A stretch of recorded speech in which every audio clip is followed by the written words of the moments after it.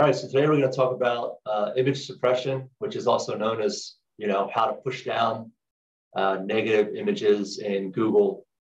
And Matt, what are some of the things that people want to push down? A lot of it is mugshots is probably the biggest one. Sometimes you'll get slander revenge images, but those are actually pretty easy. Those like for someone doing revenge pictures of their ex-girlfriend, you can always report that and Google pull it down pretty nicely. But mugshots, they'll never pull down. You have to bury it. And mugshots, if you're on, I know there are a bunch of mugshot sites. Is it like if you're on one, you're on a bunch? So it's actually, a lot of the mugshot sites aren't ranking well anymore. Nowadays, it's going to be news article mugshots. So the mugshot via a prominent news outlet. Google's really shut down on the old mugshot dedicated sites for extortion. Those aren't really an issue anymore. I think the story goes the mugshots.com guy got in trouble, and the whole industry kind of fell like dominoes as a result.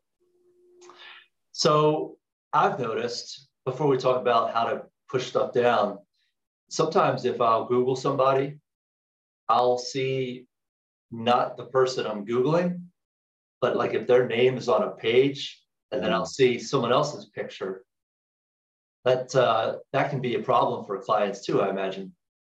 Yeah, we've had some clients who don't have anything negative at all on them, but Google, for example, will be using the wrong picture for their Google Knowledge panel. They want that fixed. And you can't just email Google being like, hey, you're the wrong guy, because Google doesn't respond to those kind of requests. So you have to play with the relevancy. You have to manipulate Google into thinking that the image that you want to show up is more prominent.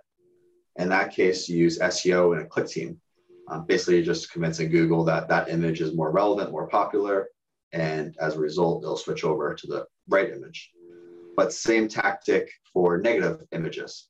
So if you click on Images tab, for example, and the very front is a mugshot, the idea is you want to promote everything right behind it. That's positive. So use a click team to click on those images. And meanwhile, you'll also promote them with backlinks. So you can have, let's say, a positive images on XYZ website. You'll create articles and mention that XYZ website. So Google thinks, okay, a lot of people are talking about this site and a lot of people are clicking on it. Let's move it to the top.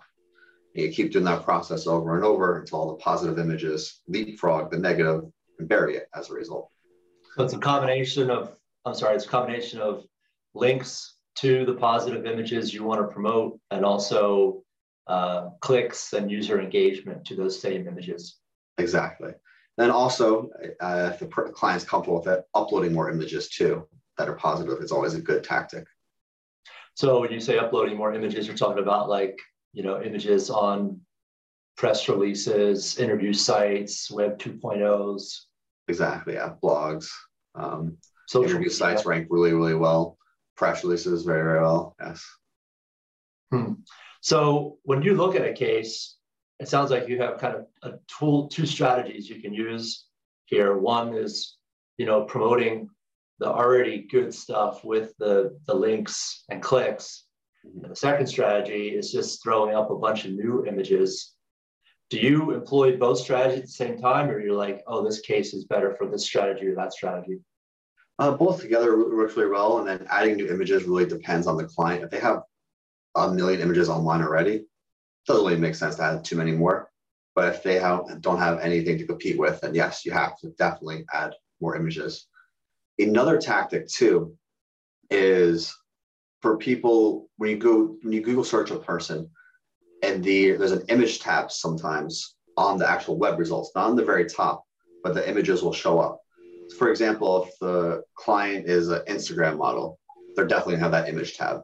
But if the client is an old man who has no images uploaded, and that image tab most likely isn't gonna be there.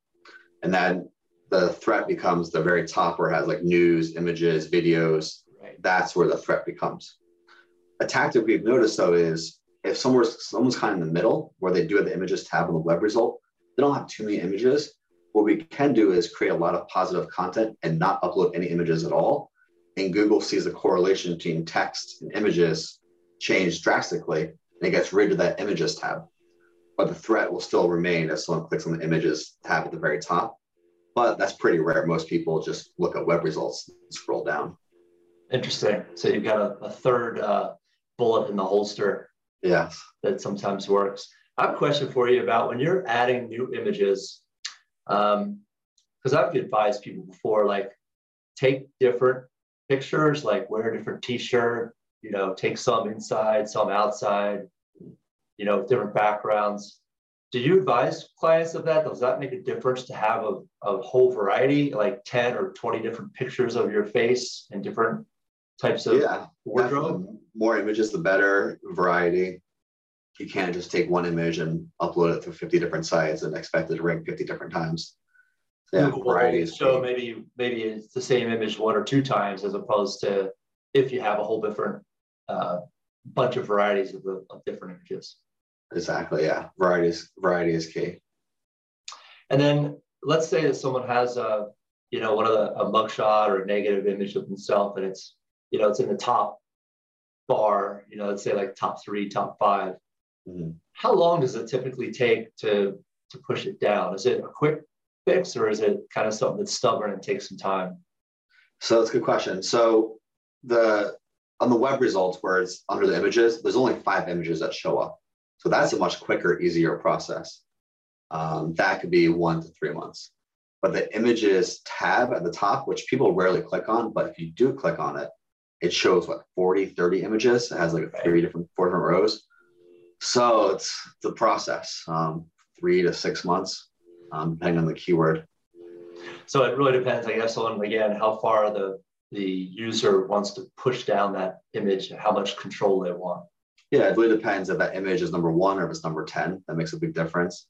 If they have a common name or it's a unique name, that makes a big difference.